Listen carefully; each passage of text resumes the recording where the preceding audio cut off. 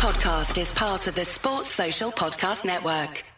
This is part of the Anfield Wraps Christmas Hamper. What is the Anfield Wraps Christmas Hamper, you ask yourself? Well, the Anfield Wraps Christmas Hamper is us handing over to you all the shows that we normally put behind the paywall for this week leading up into Christmas, so you can get a flavour of what's going on there. That's what we're about with this little thing. We want you to get to listen to all of this, get a flavour of what we're doing, and maybe you'll think about subscribing. You'll be able to click subscribe whenever you want to throughout these shows. Go from there, and hopefully you'll enjoy it. But more than anything else, we very much hope you enjoy the shows. Thanks for listening all year, the Anfield Wrap.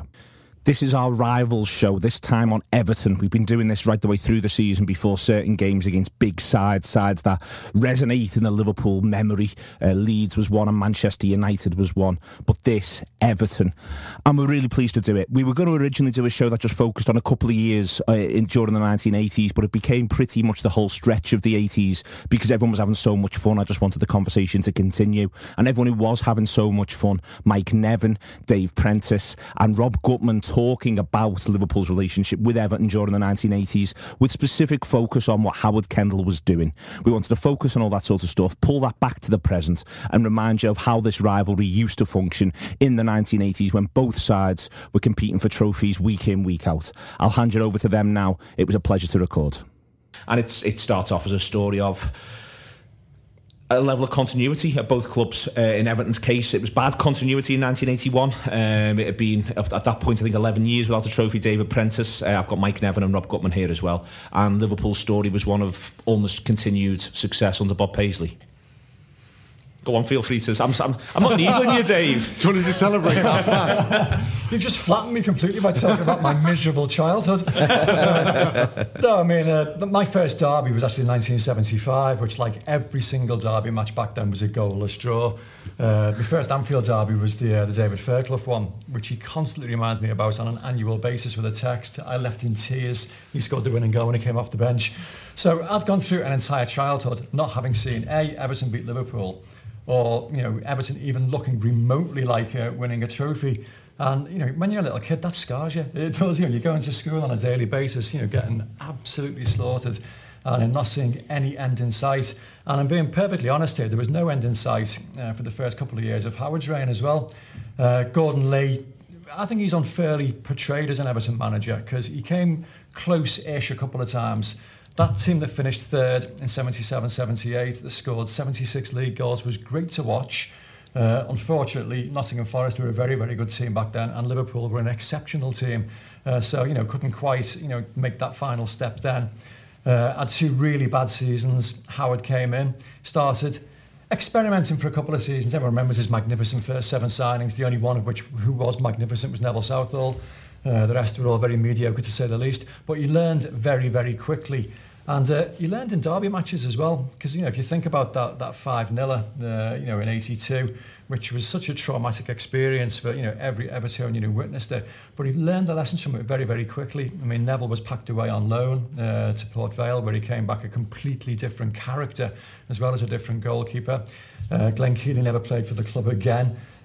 He made other tweaks, other changes, and put his own imprint on the team very, very quickly. And you soon started seeing Everton from getting absolutely steamrolled in derby matches, because there was a 3-0 at Anfield as well, in that era, which was, fairly grim to watch. But Everton very quickly became competitive in derbies. And if you think of how good that Liverpool team was, just to get Everton being competitive in derbies was an achievement. This is one of the things, Mike. You're talking about all three of you grew up around this sort of time, and you yourself there, you grow used to. Young Mike Nevin watches Liverpool win derbies. It's what they do. Sees Liverpool be the best team in Liverpool. It's what they were in that period. It's about to change as the years we're going to talk through here. But it was just the established order of things and that was it was undeniable.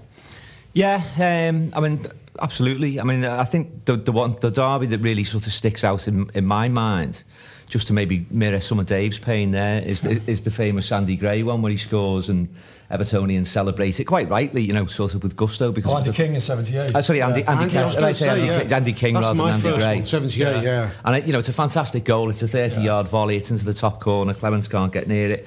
And I think that's the season that we're pretty much untouchable, where we only concede 16 goals. So that was a big thing. But we don't beat Everton that year, though, do we? We draw. No, there was a draw at Anfield. That's the most one-sided derby I've ever seen as well at Anfield. The 1-1. Georgie Wood was inspired that day. How Everton got a draw, I don't know. And Everton, I think Everton got one of the 4 goals that we conceded at Anfield that season. That would have been Everton's goal in that game. But so I mean, that's the one that sort of stands out, because the rest, the whole sort of sea of the rest of the story is just filled with Liverpool wins, or as Dave correctly points out, quite a few stalemates, and they often weren't great games. And I think that's why the 5-0 in some senses was sort of fairly seismic, because you didn't get results like that in derbies, really. Was the 3-0 before that? It wasn't it? A year or two before? The 3-0 was after that. The 3-0 was 83-84. I think Steve Nicol scores with a downward header to make it 3-0, but I don't remember much about it. That was one of the live games. Oh, yes, it first was. Live televised games. But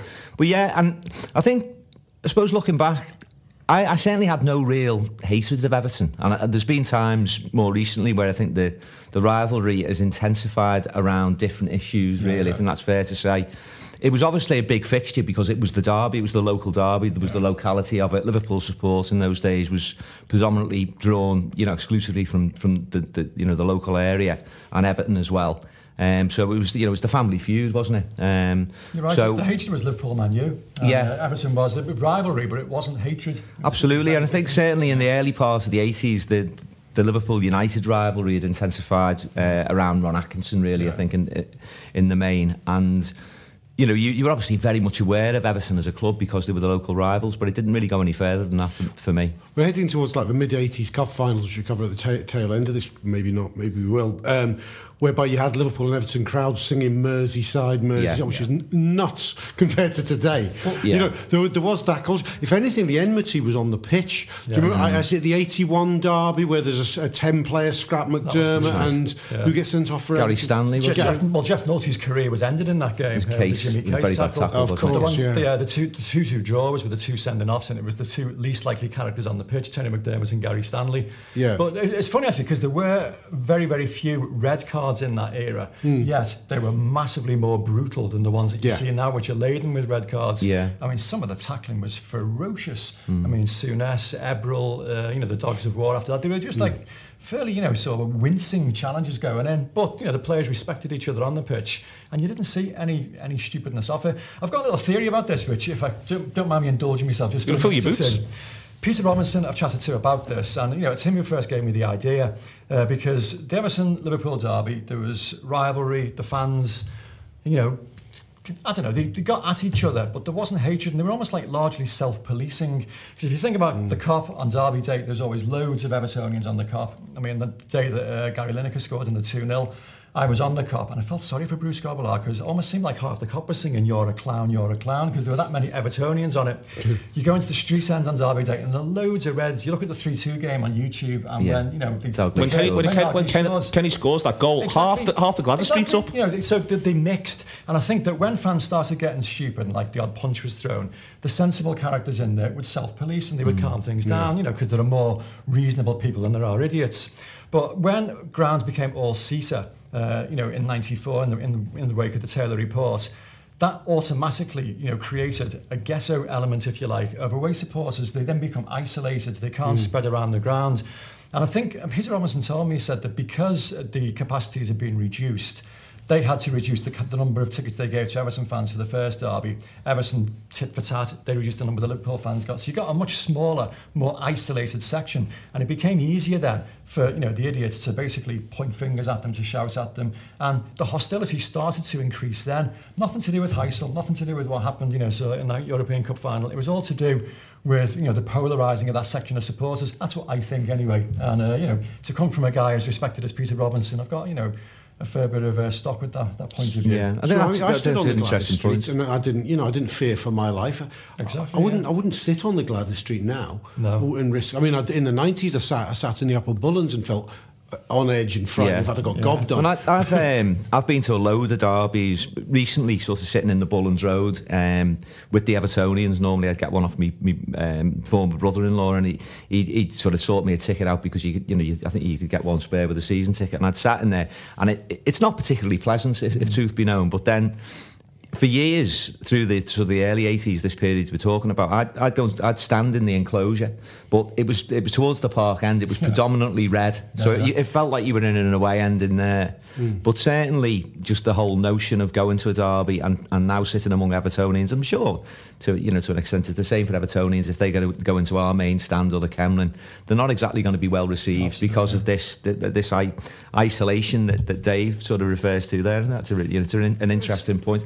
I think equally though, I mean, for me, the way that the rivalry changed in the 90s was that both clubs were going through relatively difficult times where they were both experiencing a fall from grace. Liverpool from this, sort of a succession of titles and suddenly becoming quite poor under Souness. And for Everton, sort of losing that magic that they had in the mid to latter part of the 80s. And flirting with relegation. And two relegation. More than flirting. Practically getting married to it, yeah. But only to not say I do on the day, unfortunately. Yeah. Back to this period then, which is, the period that grabs your attention in this is the way in which this thing begins to change. And it changes around 1983 in terms of the fact that these matches are suddenly competitive, but also that there's a competitive element to Everton. Kendall's first seasons, he comes 8th in his first season, 7th in his second, but just to sort of contextualise the side that's beginning to... He's about to be sacked, Neil, at one point, though. Yeah, I was going to come on to that, which was that, the 80 to 83 is where the pressure's on. But just on those two, the 5-0 derby where Rush scores 4, as per the song, you look across the... you look across the team that season, the outfield players, Keeley, Wright, McMahon, Heath, Johnson, Sharp, King, Sheedy is in the first game, and then it's already beginning to take shape. Gary Stevens is in, Kevin Ratcliffe's in, Kevin Richardson's in, Alan Irvin's in, Steve McMahon retains his place, Sharp, Heath and Sheedy again. But even there, Dave, you can begin to see the process and the progress of the Kendall side. Oh, yeah, definitely. It's coming together even between those two games across one season. Yeah, I mean, there's a couple of games that you think, sort of really stand out as being pivotal in that era. I mean, two characters certainly were Peter Reid and Andy Gray. And Peter Reid signed in 1982 and wasn't getting a game. I mean, his fitness wasn't great to begin with, which is why Everton got him for £60,000. But even the players in the squad couldn't believe that he wasn't being played regularly. And it was only in the start of the 82-83 season, or 83-84, he went to play Spurs very early on, that he began to be picked regularly.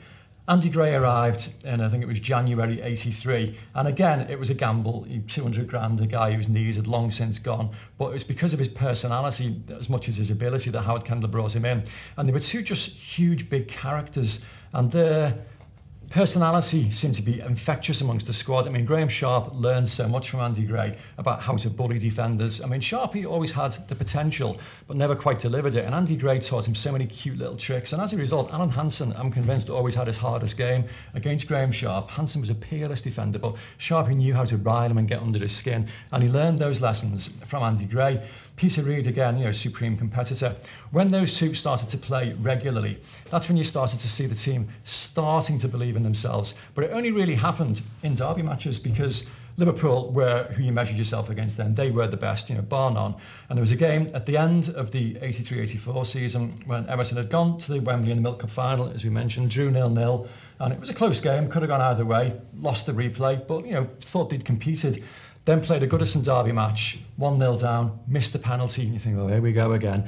Then Alan Harper, scored very, very late on, equalised. So Everton are starting to believe that they could compete. And for me, it changed dramatically in the Charity Shield in 1984 when Everton had won the FA Cup. And you can never, ever underestimate what difference that can make to a squad of players winning a trophy, believing that you're good enough to win something. So Everton had that under the belts. Then went down to Wembley for the, in inverted commas, friendly. Normally it is a friendly match, the Charity Shield, but a derby match can't ever be a friendly. So Everton played this, friendly match at Wembley and won. And I just think, okay, it was a scrappy goal. It was eventually an own goal off Bruce Grobbelaar. But I think the self-belief that gave the Everton players that they could, not just compete with Liverpool, but then beat them as well. It just began to course through the squad, and you began to see a completely different team altogether from that moment on. I do remember that Everton side suddenly clicking, and I think it was probably a third of the way or halfway through the 83-84 season. We'd been laughing at Everton. There'd been that Kendall and Carter out leaflets around the ground, and Adrian Heath scores that goal that keeps them in the League Cup. And at that point, they win the Cup that season. What's forgotten is how good Everton are in the league. Everton have, my memory may be playing tricks with me, but the boys will know. Everton have title form for about the last half of that season. I think they finished third or something like that. I think they finished. I think it's top 6, but they've come from 19th. Yeah, it's exactly. 19th when Kendall's under pressure and they surge up the table. Yeah, and they finished the season and we're scratching our heads going, this is something weird's going on here. From having been a bit of a joke, forget the part of the derby matches because, you know, they can be what they can be. But Everton were never going to come near threatening or challenging us in that phase. It didn't feel like that. I mean, I was young, so I'd never known an Everton threat. And then suddenly went, what's this all about? Yeah. This feels weird. And I remember my good friend Julio, Neil knows, and Mike knows, saying to me, they could win the league next season, they could win the league. And I went, no. And I remember the first day I never believed it was going to happen. First day of the next season, you say you beat us in the Charity Shield, but the first day you play Tottenham at Goodison and you get beaten 4-1 at home, and we all went, oh, thank Christ for that. And then you win at West Brom. And then you win and won the league. Yeah. It was a different game, also a different league altogether. Then, it was actually, and I think there was more scope for teams to improve overnight radically. I mean, we've got this constant outlier that is Leicester. But, you know, if you're going back sort of, I don't know, 20, 30, 40, however many years you want to go back, to see a team change almost overnight was particularly unusual. And I suppose Forest was another one, but they had momentum from coming up from the second division. But Everton, for me, just turned into this force within the space of about 6 months. And I think what was interesting about 83, 84 and the 2 cup runs to Wembley, which ultimately ends up winning the FA Cup, losing the League Cup final. That period then, cup football was I think far more important in terms of the way that it sort of blended into the league thing. It wasn't sort of isolated away from league form the way that we view cup football today, which is why cup football has lost. Certainly, the FA Cup has lost its lustre. But winning the FA Cup, you know, for Everton obviously was massive. But that was just the culmination of that 6 months. And the derby that Dave refers to there, when Harper scores, the way the Evertonians react to that equaliser there, it was more than just relief that you got a draw. There was a sense that we've deserved this draw. We've matched Liverpool, probably for the first time really in a key game, and then that was obviously then transmitted into the Charity Shield, which is, you know, again, not a friendly, you know, Wembley occasion, 100,000 people there, mainly from Liverpool. That was a big game, that, and I remember being absolutely gutted that we lost, like as though it was a League Cup final. Absolutely. I would say on a par with that. And yeah, as I say, practically overnight there was this thing, and the weird thing about it was that for a Liverpool fan during this period, and having gone through that period where it was probably just too easy to beat Everton, it was actually quite refreshing. And I think for Liverpool it came at a good time because it was an additional fillip. I think during certainly 84, 85, we'd gone off the boil a little bit and we weren't great in the league that season, and I think Everton's resurgence actually pushed us on as a club. 100%. They definitely bounced off each other, even off the pitch. Because I remember I started at the Daily Post in 1987, and I used to hear, I wasn't covering the teams then, I was covering Tranmere Rovers, but I remember hearing the reports from the other guys who were going to press conferences, and Howard Kendall, who was such a canny operator with the press, he would always tell the national media guys to go to Melwood first, speak to Kenny.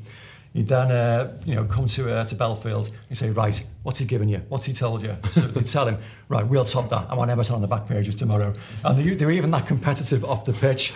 After that Milk Cup final where they had that, staged Everton and Liverpool squad, all sat next to each other. And they argued for months and months onto where it was going to be. And Howard used to say, well, Kenny, you actually drive past here and you coach every day, because they used to get the coach, from Anfield to Melwood. And he goes, you can stop off here on the way. And it took them months to actually, finally relent. And I think, Howard got his way on that. They did it at Belfield. Yeah. But they actually did spur each other on.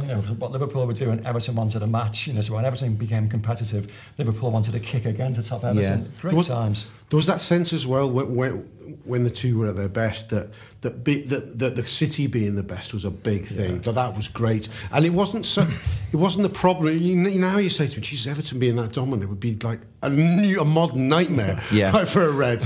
But at that point, it wasn't a nightmare. Because we were good at the same time. Yeah. The City felt so mighty. I think that was why it was a healthy rivalry, because it was based on this mutual football and respect that both sides were really, really good. It was based on come first, but I think the other thing that you've got to draw into this is the sort of the political situation in the city at the time as well, and all of those finals really throughout the 80s, it was an expression. I mean, in a really innocent way. I think people went down to Wembley to be on their best behaviour, to sort of counter-argue against the narrative really in the media that Scousers were up to no good, scallies, work shy, all of these things.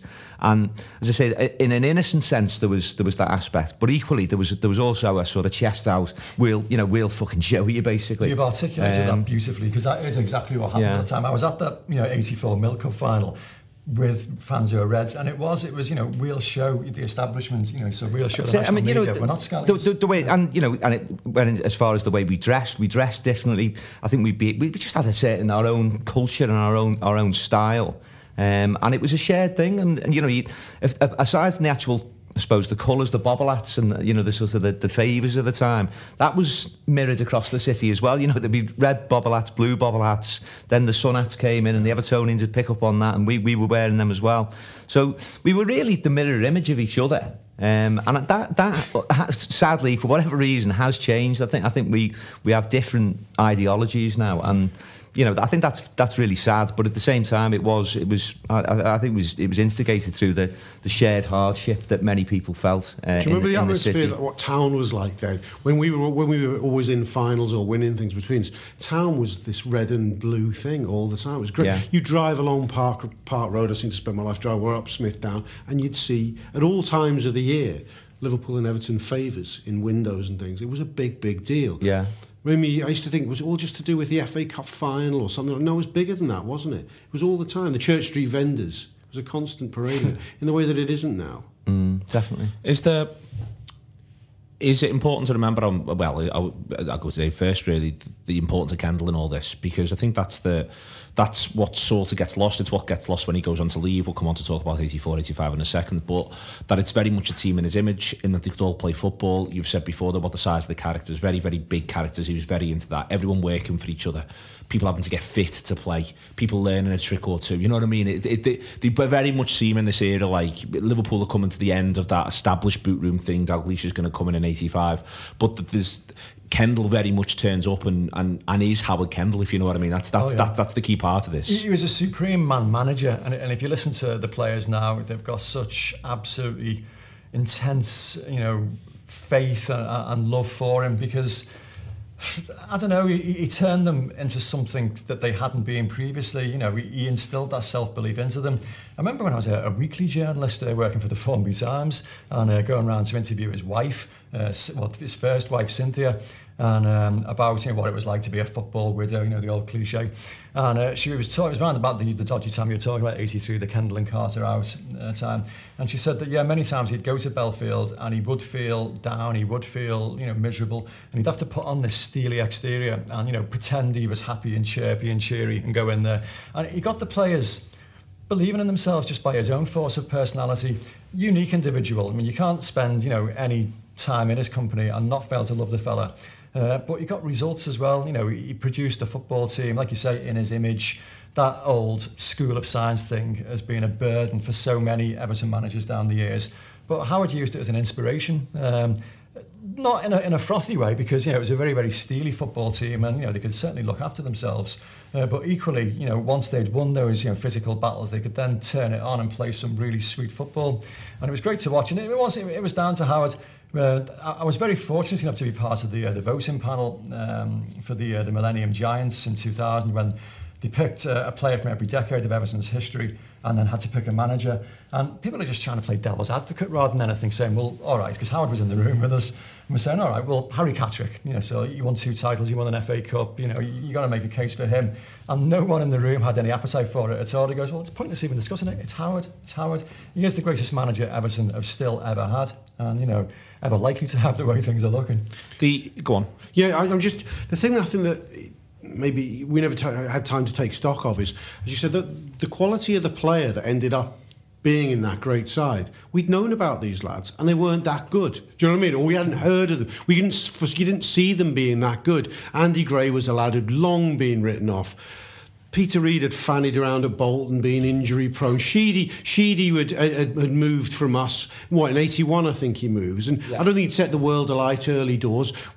Trevor Stephen and Gary Stephen, they were around for a couple of years, and then suddenly, I suppose it's not dissimilar to Clough, what Clough does at Forest, but because Everton's a bigger club, Kendall doesn't really get as much credit, I think, as Clough gets, because Clough's first 11 that win the league, they're nobodies. You know, most of them, aren't they? One or two are veterans, but hell of a lot of people like Kenny Burns and whoever. I mean, who were these lads? And Tony Woodcock. I think Everton was similar. Peter Reid and Andy Gray had always had quality. I mean, Andy Gray was like one of the first £1 million footballers. Sure. He was a former footballer. They were just a pair of Crocs, basically, weren't they? That was the thing. But the quality, I don't think, was in debate, under debate but at all. Nobody feared Andy Gray signing for Everton when that happened. No, and they were both, as Dave said before, they were cut price buys because of their injury record. And maybe sort of, I was going to say, make a storage comparison, but it's probably not even as acute as that, because I mean, I think Reid had 2 broken legs before he came to Everton, which is obviously taken away any pace that he ever had. I don't think he played for England though, had he? Before, no, he definitely hadn't played for England. I think he was well. He was well thought of as a footballer, and I think one of the things I wanted to sort of just interject on that Everton team of 84-85 is that it was the quality of the football was they were a great side to watch, and it was 4-4-2 effectively, but the amount of movement that there was, and it was the perfect balance because you had the 2 grafters and tacklers and hard men in midfield, and Bracewell was as hard as Reid, albeit in a less celebrated way. But Stephen and Sheedy were real flair players, and effectively wingers in a way. Stephen more so the winger, and Sheedy the real cultured left-sided midfielder, very much reminding of Ray Kennedy at his best at Liverpool. And then obviously you've got Sharp and Gray up front. I mean, it was a brilliant team. They really were great brilliant to watch, but tactically, I read a great piece only very recently that Simon Hart produced in that Here We Go book, where he interviewed Colin Harvey. And it's quite topical now, talking about Jurgen Klopp and his gegenpressing. And Colin Harvey apparently introduced that at Everton from the reserves. Howard Kendall had been watching Everton's reserves play and found Colin, so pressing in this way. And he goes, "How long have you been playing like this?" He says, "Well, most of the season. We need to have a conversation. We need to try and talk about that in the first team." And to be fair to Colin, didn't take credit for it. He goes, Don Howe actually introduced it first.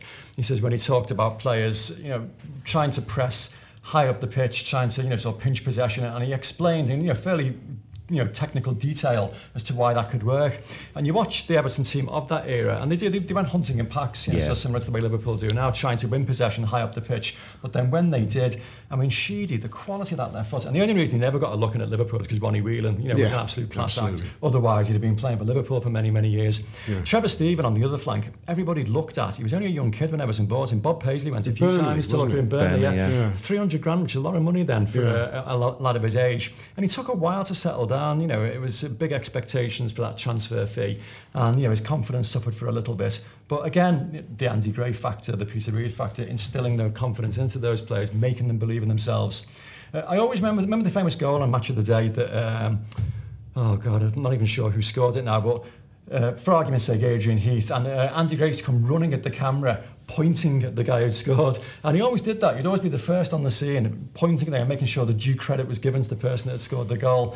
And it was just, mates looking after each other and making sure they were all bigged up, and it all rubbed off on each other. I mean, it would be interesting just looking back at that team, and Gray and Reid in particular, because their bodies seem to harden in this sort of, not middle age, but should we say as they entered their, the latter part of their career, all these injuries just seem to go away. And Gray didn't seem to miss many games. Reid seemed to be pretty much an ever present. So I just wonder sometimes the physicality of young men, and as they just slightly near the end of their career, whether they get a solidity to their physique and makes them less susceptible to injury. It's not so much about pace and sort of it's more sort of the sinew.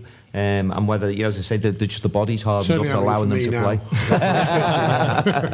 Can I just talk about Everton, my memory of them tactically? Because I remember the aggressive pressing unit. Yeah, definitely. I remember their times at Everton playing some wonderful football, but I also remember Everton being the first of that era, being very direct. Because Everton, because we started getting, I remember starting getting bitchy about Everton when I talked to my Red friends at the time. We were very much, we would play our triangles all over the pitch. Our full-backs would get in behind, bit like we're trying to play now.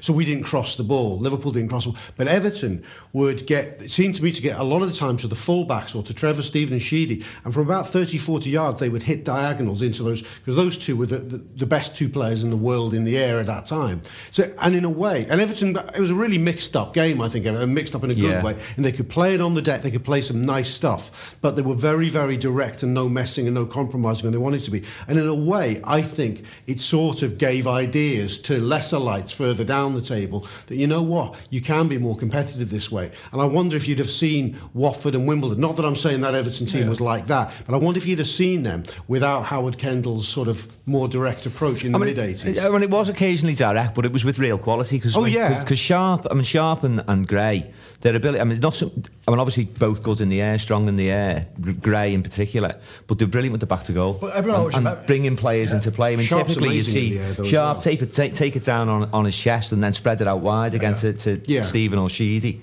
So it was part of the build-up, but, you know, there's nothing wrong with a long ball. No. And if you think the second half of that, everyone talks about Sharp and Gray because they ended that season, but the first half of that season, Gray couldn't get a look in because it was Graham Sharp and Adrian Heath. Yeah. Adrian Heath, some of the quality of that football was absolutely outstanding, and it was only when Heath's knee was rearranged in December by Brian Marwood that Andy Gray started to get played regularly, and the football did change. Subtly, they could play it long when necessary, and they did it against Bayern Munich. Howard Kendall said to them at half-time, just put it in the box, goalkeeper doesn't fancy it, and that's how it turned out. It's like Liverpool against Borussia 10 years earlier. But they could also mix it up and play really, really sweet football. I always remember the 4-0 victory over Newcastle United that season when Jackie Charlton was the Newcastle manager, and he was asked afterwards, so how do you feel? I'm delighted.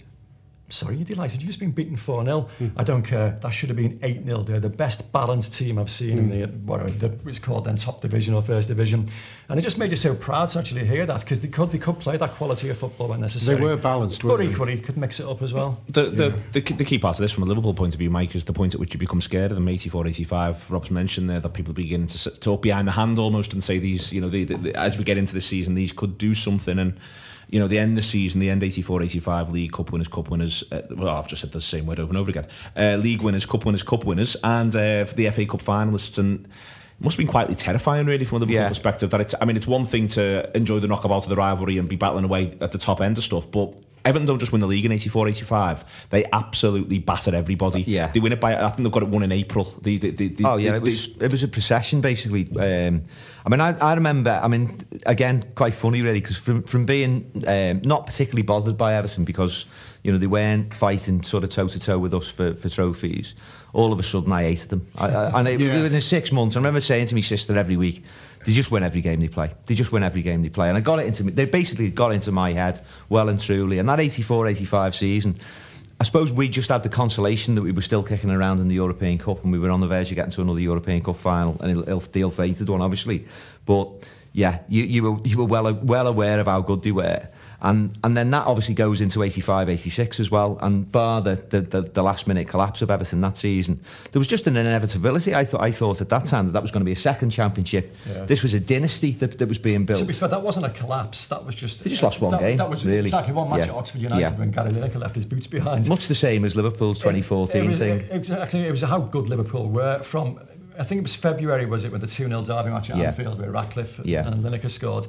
And everyone just presumed, like, that's it. I think Liverpool won 12 out of 13 after exactly. that. And this ridiculously run. Everton's run was almost as good. I think there was a couple of draws thrown in there anyway. But the point I'm trying to make is that the 84-85 thing, it felt awful. It was refreshing in the sense that we had this new rival, rival for trophies and for domination. But there was something really scary about it because it didn't look. There was no obvious reason for it to go away. And Kendall was canny. He was certainly getting under my skin by then because I from being quite an avuncular fella that you couldn't really have any real loathing for, I began to dislike him because I could see how crafty he was with the medium. He dropped the occasional bomb, and it was a little bit. You can just see that's a jibe at us. That's meant to get us wound up, and it bloody worked. I remember Everton won in the FA Cup down. I forget where they were playing, and Elton Wellesby was interviewing after the game. And he goes, "Who do you fancy in the next round?" He goes, "Oh, I don't mind anybody at home.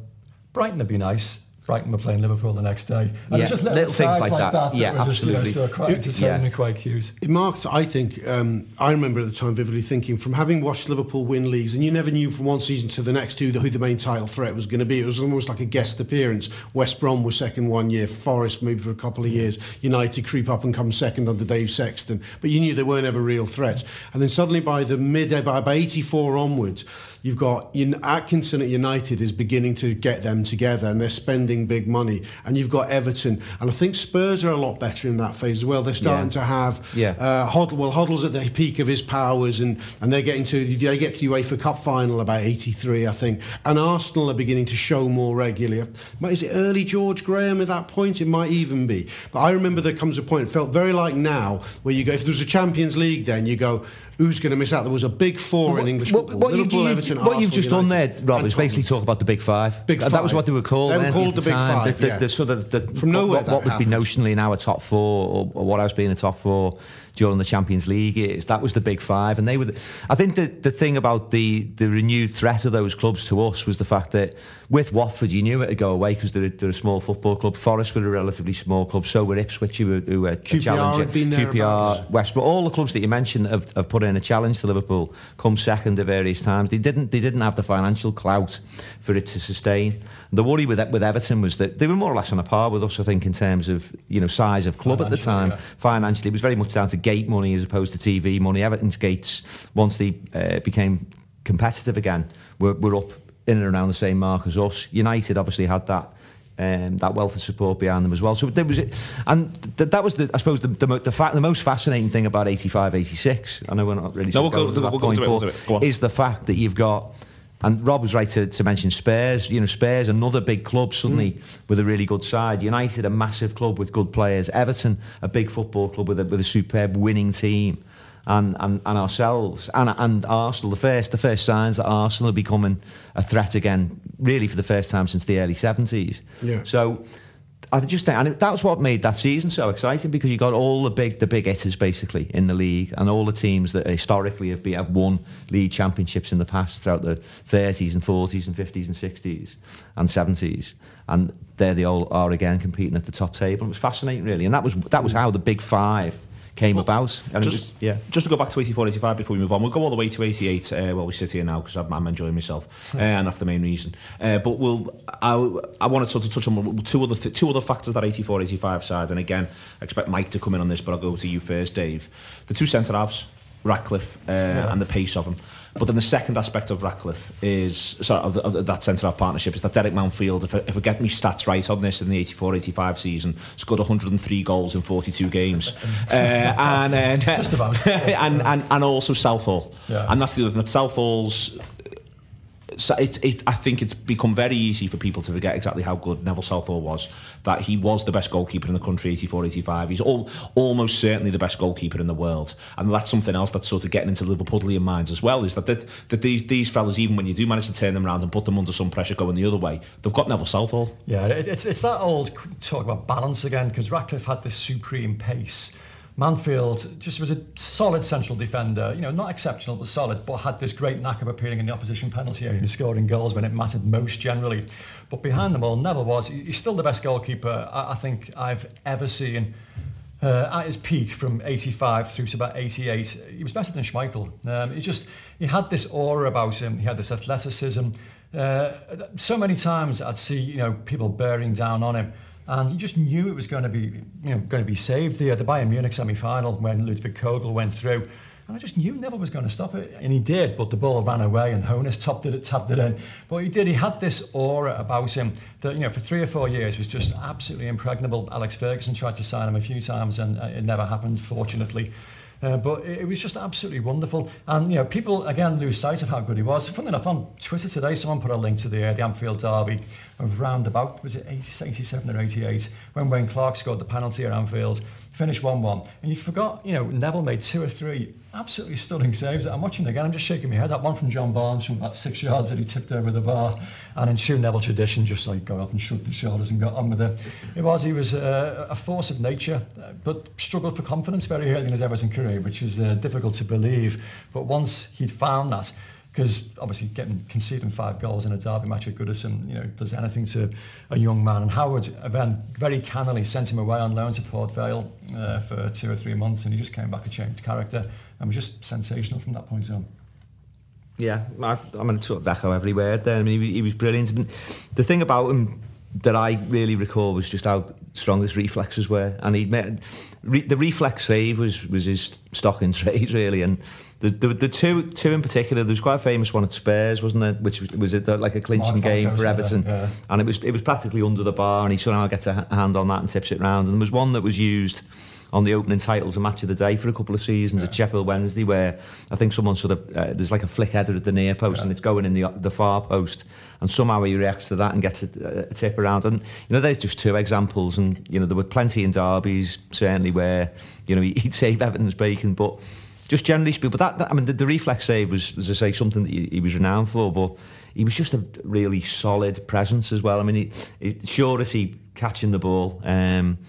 I think he had a nice mix of being sort of good on his line, but was prepared to come out and claim balls. Not to the same extent that the Grobbelaar was, but he had that greater reliability than Grobbelaar did, really. And I think it's quite interesting that a lot of Grobbelaar's travails at the time, I think, were put into sharper focus by Southall, because he was more of a conventional goalkeeper, if you like, and a better one. If truth be known. It goes back to that character thing again, because you talk about. Getting into opposition forwards' heads, psychology. And that was the days of the plastic pitches, Kenilworth Road and Loftus Road both being not the 3G pitches you've got now, but literally concrete with a carpet laid over it. And Neville used to insist on wearing shorts. Every other goalkeeper would wear tracksuit bottoms, and he'd wear shorts, and in the warm-up he'd be throwing himself around, getting cut to ribbons, and the defenders would be laughing, "What are you doing, Nev?" And he goes, "Oh, it's all right, just wait till the match starts." And you could see opposition strikers thinking, this guy's a lunatic, so what's going on here? But talking about Grobbelaar was quite interesting there, because I had this conversation with Colin Harvey many times about Grobbelaar, because he was always perceived as being a little bit, flaky. He'd throw one in, then he'd make 2 or 3 wonderful saves, and Colin loved him. Colin said he was a great goalkeeper. He goes, "I'll happily put up with those kind of mistakes all day long, because he will also make the kind of saves that will win you matches that no other goalkeepers would make." And he did that frequently. But I think Neville was just more consistency. He would never drop those. Well, obviously every goalkeeper makes mistakes, but I'm hard pressed to think of many from Neville, to be honest.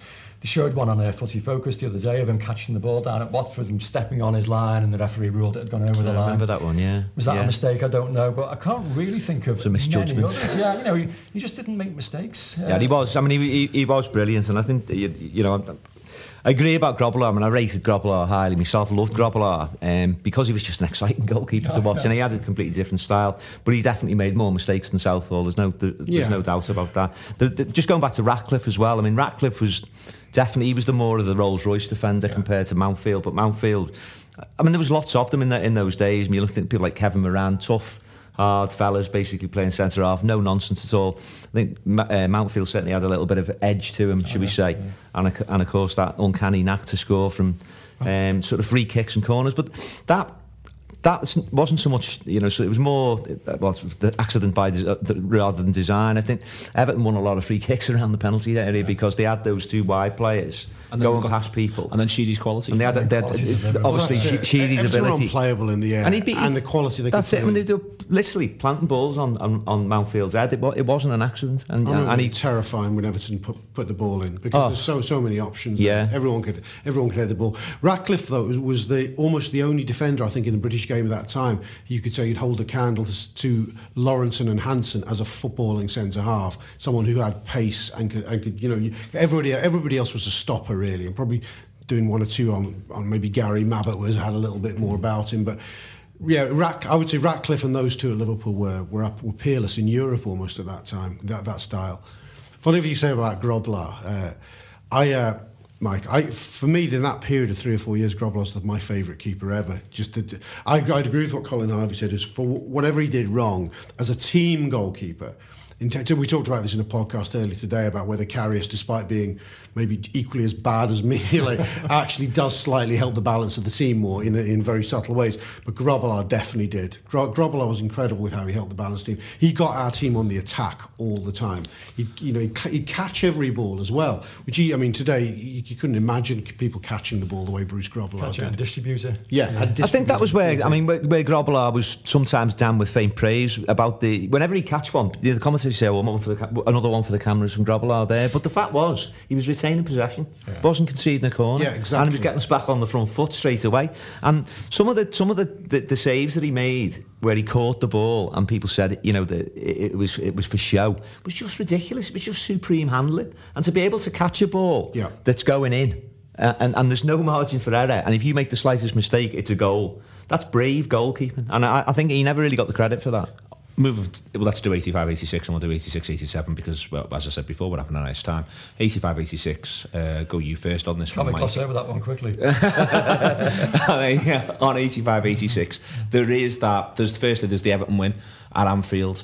There is sort of that feeling that Everton win at Anfield in February.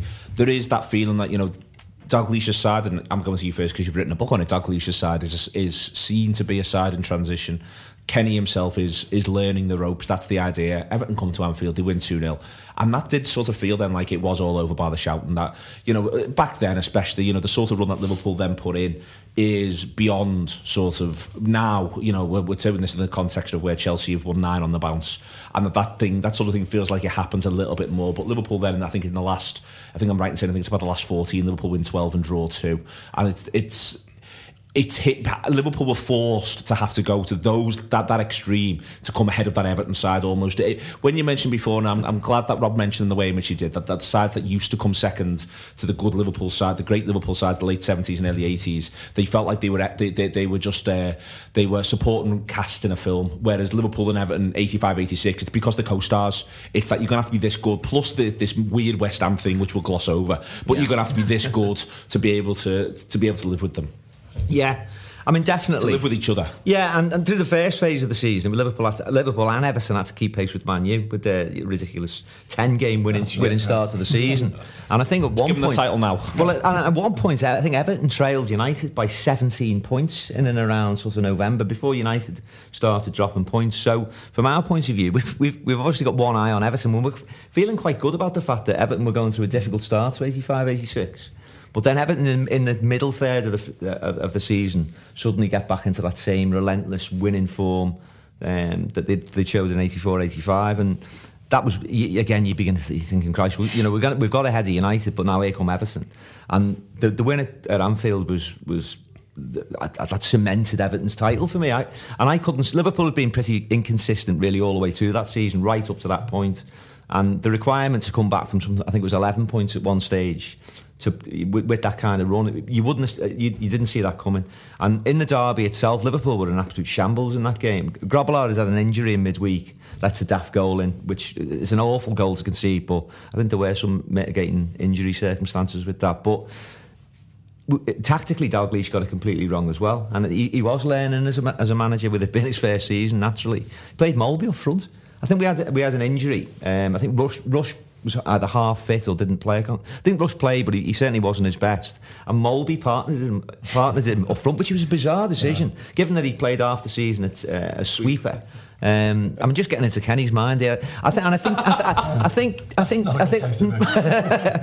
basically Dalglish's probably feeling the pressure a little bit of his first season, and we've fallen behind Everton. It's a must-win game really for Liverpool going into it, because I think there were 5 points in it going into the game, and if you had that game fixture now, everybody thinks I must win this, because we can't afford to lose. We certainly can't afford to lose it. Losing it, I thought, it was done and dusted. If anything, Liverpool benefited, I think, from the pressure being off after that point, because I think at the bookies odds, Liverpool must have been about 5-1, 5-1, 6-1 to win the league. The press were given in the title to Everton, and I remember, I've quoted this in another context before, but I remember Kenny's press conference in the week after the game, and what did he say? He said, do you think it's Everton's title to lose now? Words to that effect. They were goading him really, it's Everton's title, and he goes, well, if any of my players think that, I don't want to see them tomorrow morning in training.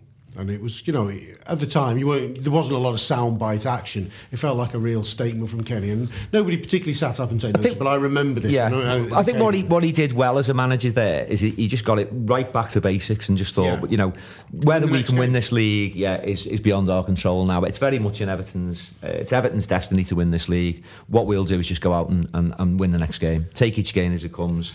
He obviously thought there's about 33 points still to play for here, and all we can do is just put them on the board basically and see what happens. And I think that he did that really, really well. I think the first one he puts on the board is the Tottenham away, which is a last-minute winner by Mulby from 25 yards. Yeah, drilled into the corner. On that whole season, Dave, and this is the other, the mentioned before, Gray's gone because Lineker's come in, and this is again this feeling that both sides are sort of urging each other on. Lineker comes in and scores genuinely. I mean, I'm not exaggerating this one. I feel like bad now because I did the Manfield joke before. Yeah. I think Lineker scores. Does he score 42 in all? 40 goals, 32 league goals in his only season. In his only season at Everton in the 85-86 season, and he just doesn't stop scoring up to and including the cup final. Even then.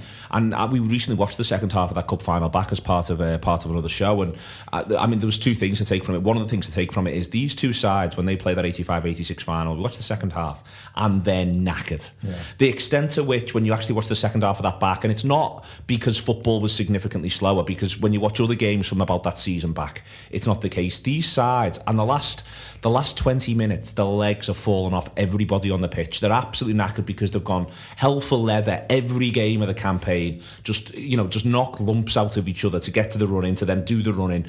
But again, though, Lineker scores in the final, and then Rush scores, and Liverpool never lose a match where Ian Rush has scored. It's a very important thing. Yeah, it's funny you're talking about tiredness there, because I think Everton lost that game from an error, one stupid mistake. And I think Howard got very, very emotional then, because he was a very clinical, very detached manager most of the time. And that final, Everton had a decent first half, started the second half very well. If you remember, Grobbelaar pushed the ball over from Sharpie's header. You had Grobbelaar arguing with Jim Beglin. You thought, great, they're on the ropes now. And then Gary Stevens gives this very, very loose pass out of defence, and he gave it to Jan Mulby of all people. So Jan Mulby just opened up Everton. Rush was clinical as ever. That was it. The equaliser. You think, oh my God, what's happening here? And Howard, rather than being detached and being cold and being calm, substituted Gary Stevens like a fit of pique, almost took him off and just ruined Everton's shape completely. And that knackered squad just literally fell apart in the last 15 or 20 minutes. And I think having lost, the league in the circumstances, it became such an important game then, so the FA Cup, oh my God, can't lose this. And it just, fell to bits in fairly, so horrible fashion. Especially the style of play that season. Howard always said that he sold Gary Lineker after that one season, which is madness. I've managed to score 40 league goals and you sell him. Because he claimed the team had become too one-dimensional. They relied too much on Gary Lineker's pace, and they were playing the ball, forward and long, too much, too frequently, which is nonsense, because the team was still successful. Like I say, they only didn't win the double because of this phenomenal, run by Liverpool. But he sold Gary Lineker. He claimed he went back to the system, the formation he'd had previously. Adrian Heath was fit again then, and then won the league in 1987, therefore justifying his philosophy. But I still disagree with all that. I still think that, to keep hold of Gary Lineker, who was then the best striker of his generation, Everton would have benefited for years and years and years to come. And I still think there was something going on there. Howard thought he was getting the job at Barcelona, and, he had Lineker lined up. And he's denied it many times since. Lineker says he doesn't know anything about it other than this. He was told by Everton, Barcelona have come in for you. You can talk to them if you want. We're not going to stand in your way. Strange things, but at the end of it... How much did he go for? 2.8 million. Yeah. You see, I talked about Everton being direct. Everton were much more fluid with Lineker. Yeah. They were... Well, Howard disagreed. He thought they were more direct with Lineker, which is from, as a Liverpool perspective, everything was much more on the deck. Yeah. I mean, it's hard to imagine. I thought that Everton team was better than the team that won the league before, in terms of when you were watching them up close. I didn't. I mean, it's hard to fathom. I remember the day we win the title that year at Chelsea, 1-0, and you hear, we were absolutely cock-a-hoop with this little nagging thing, Everton... Nothing they could do. 4-0 up after about 25 minutes. I think 7. Is it 6-1? Yeah. I thought it was 7 in my head, but it was a scoreline that just slightly jolted, slightly dented the celebration. Slightly went, fucking hell. And we're going to have these next week. So they're not, you knew. Well, Everton then had West Ham on the Monday night, and that would have been a title decider because West Ham were they finished third that year. As it was, Liverpool won, it was all over. Everton beat West Ham, absolutely steamrolled them 3-1, comfortable. What a way to prepare for a cup final, playing again on the Monday, but that's how it was back then. Yeah, I mean, just to reference the West Ham thing, it's one of my favourite things about 85-86 because there's so many stories around the season, which is why I did write a book about it. But it's the fact that Liverpool need to win that game at Chelsea, not to deny Everton, but to deny West Ham. Because if we hadn't beat Chelsea, West Ham would have. They had their last game on the Saturday was at West Brom. They win that, and had Liverpool not gone to Chelsea and won, they'd have gone to Goodison needing a win to win the league, which is remarkable given that it was Man U and then Everton. And it was actually the last day, the requirement for 3 points. I think in terms of Everton, we only needed a draw, really, to stave Everton off. But the win was required to make sure that West Ham didn't have a chance of winning it at Goodison, which, you know... I'm also almost tempted to say, I wonder what it would have been like if we'd got the draw and then we'd have been waiting on that result. I wonder what Everton would have been like that. Given that they probably couldn't have won the league, but West Ham could. But the nature of that Everton team would have been that they'd have wanted to go out and win that game 100%. Massively. And also there'd have been 40,000 Liverpool supporters in Goodison. Which, Dan, there would have been, wouldn't it? Because I'm sure Evertonians wouldn't have had much appetite for it. But yeah, we'd have filled Goodison. That is nuts, isn't it? I don't know. And for ever blowing bubbles and all that, you know. Coming into focus. Scenario. On 86-87, and again, it's almost, you got the overhang. This Liverpool side that's pulled itself together 85-86, Dave. It's a team in transition. If you want to be polite, if you don't want to be necessarily polite, it's about a side that wins the double, which is crackers. It's a side that in 86-87 you begin to see where it's tired. You know, you've only got to look at sort of its goal return that season, look at the fact that it's not sharp. What's really strange is that Everton side 86-87. They have a lot of injuries that season. Now that when I was reading back up on this today and sort of working out what we're going to talk about, they have a lot of injuries, and yet it's all over by the shouting come April. They just bestride the league. It's almost like they're so angry that they hadn't won the season before. They were just going to sort this out. People talk about that as being Howard's greatest achievement, actually winning the league with that squad of players, because the injuries were ridiculous. Gary Stevens, Pat Van Den Houw, Peter Reid. If you think of like the first dozen games, Kevin Langley was playing in central midfield, Peter Billings was playing at the back, Ian Marshall was playing up front. It was a real mix and match team. Paul Power was signed as a utility player in the summer and played 40 matches. He only missed a game through injury, predictably, when the title was won. So it was proper management, if you like. Getting your resources, putting square pegs into round holes, and conjuring up a winning football team out of all that.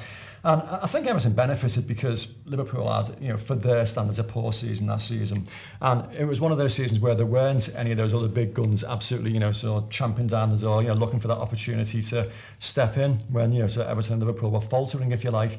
Everton kept going. And then when the reinforcements started coming back, towards the end, I think Peter Reid returned around about February.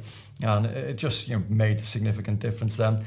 And it wasn't as riotously celebrated as it was in 85, because 85 was the first title in my lifetime, first proper sort of FA Cup only a couple of months previously, but it was so unexpected, it was so unusual. But because Everton had won the European Cup Winners' Cup, being in cup finals, it was almost, you can never become offhand and blasé about it, but to win the league again, it wasn't like such an achievement, and it wasn't done as an imperious a fashion as it had been done in 1985. So yeah, it was still celebrated tremendously. It was something else, but you become to expect it then. You started to feel like how you would imagine a Liverpool fan would have felt all those years, where you sort of expected trophies to be won and you thought, this is going to happen all the time.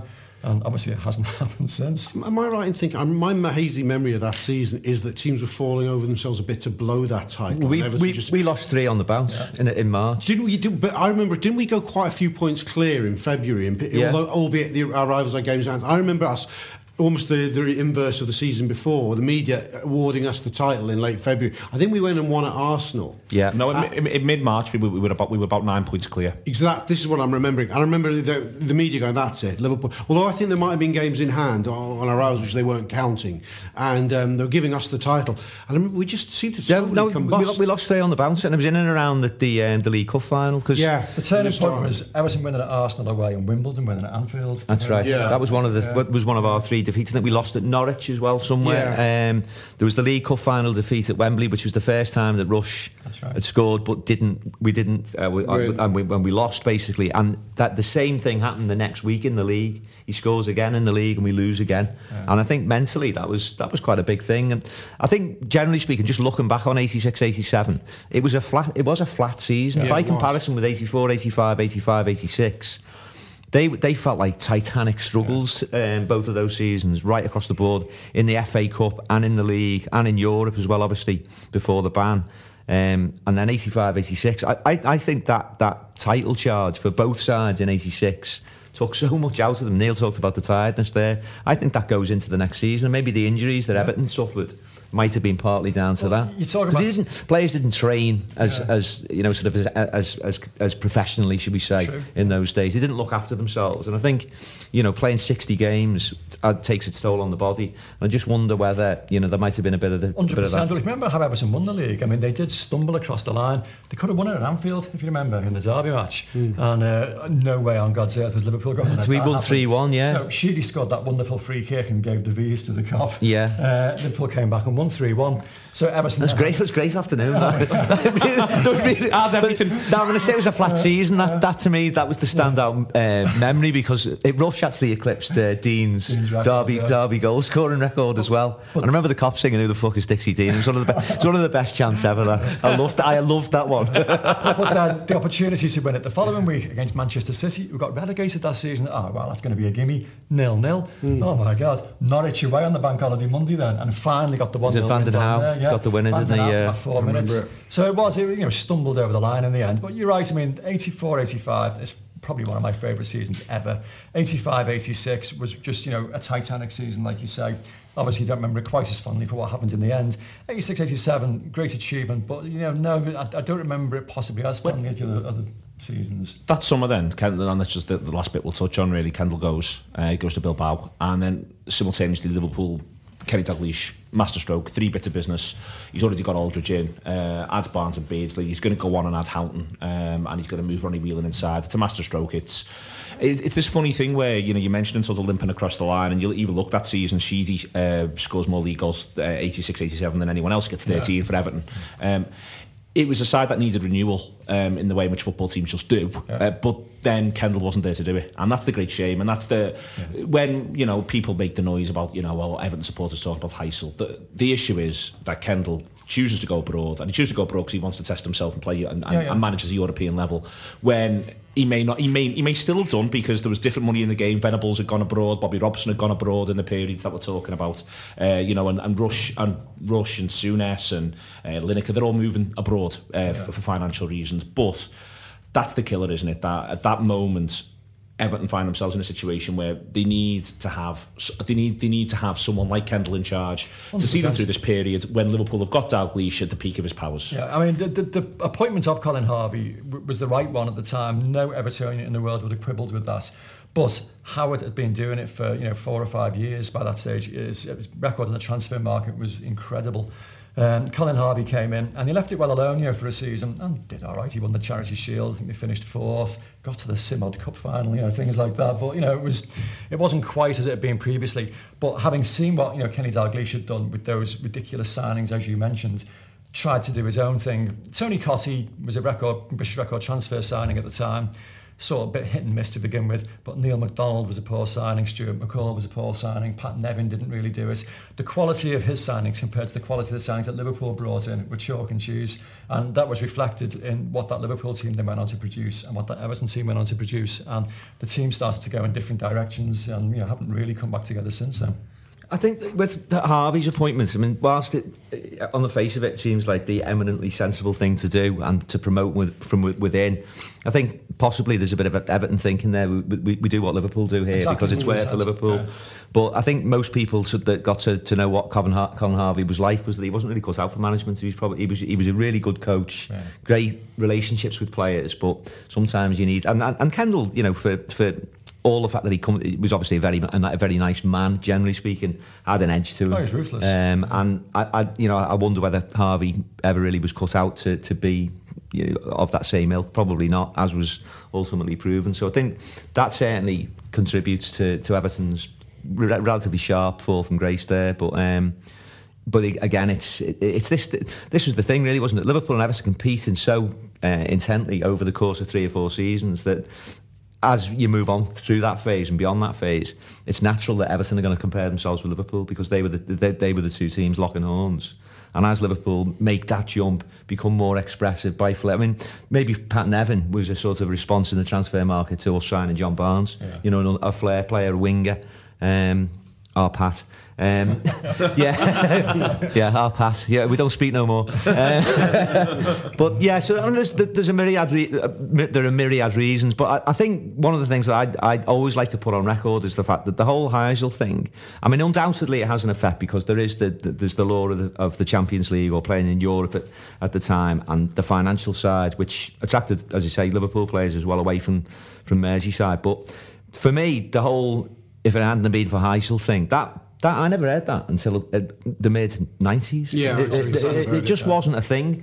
And I think Evertonians sort of, they pretty much took it on the chin, the European ban. And I certainly had no sort of fallout with my Evertonian friends at the time. We began to fall out in the 90s when, as I say, both clubs go through that phase where they're really not competing at the level that they had been previously and for a long time. That was where the bitterness, I think, began to fester. That was the first time you started here. And that was when, because... But it was 6, 7, maybe 8 years on. Yeah. But ultimately... You know, there's a thing there, and Everton are here now, and you know, it was a natural thing to say. Well, ultimately, we started going shit in '87, and that wasn't long after Heysel. And you know, it's a natural conclusion to draw, but certainly for a long time, people never said it, never talked about it. Okay, I feel like we've done it. Have we done the Liverpool Everton rivalries of the 80s there? Has anyone got anything else that they wanted to say?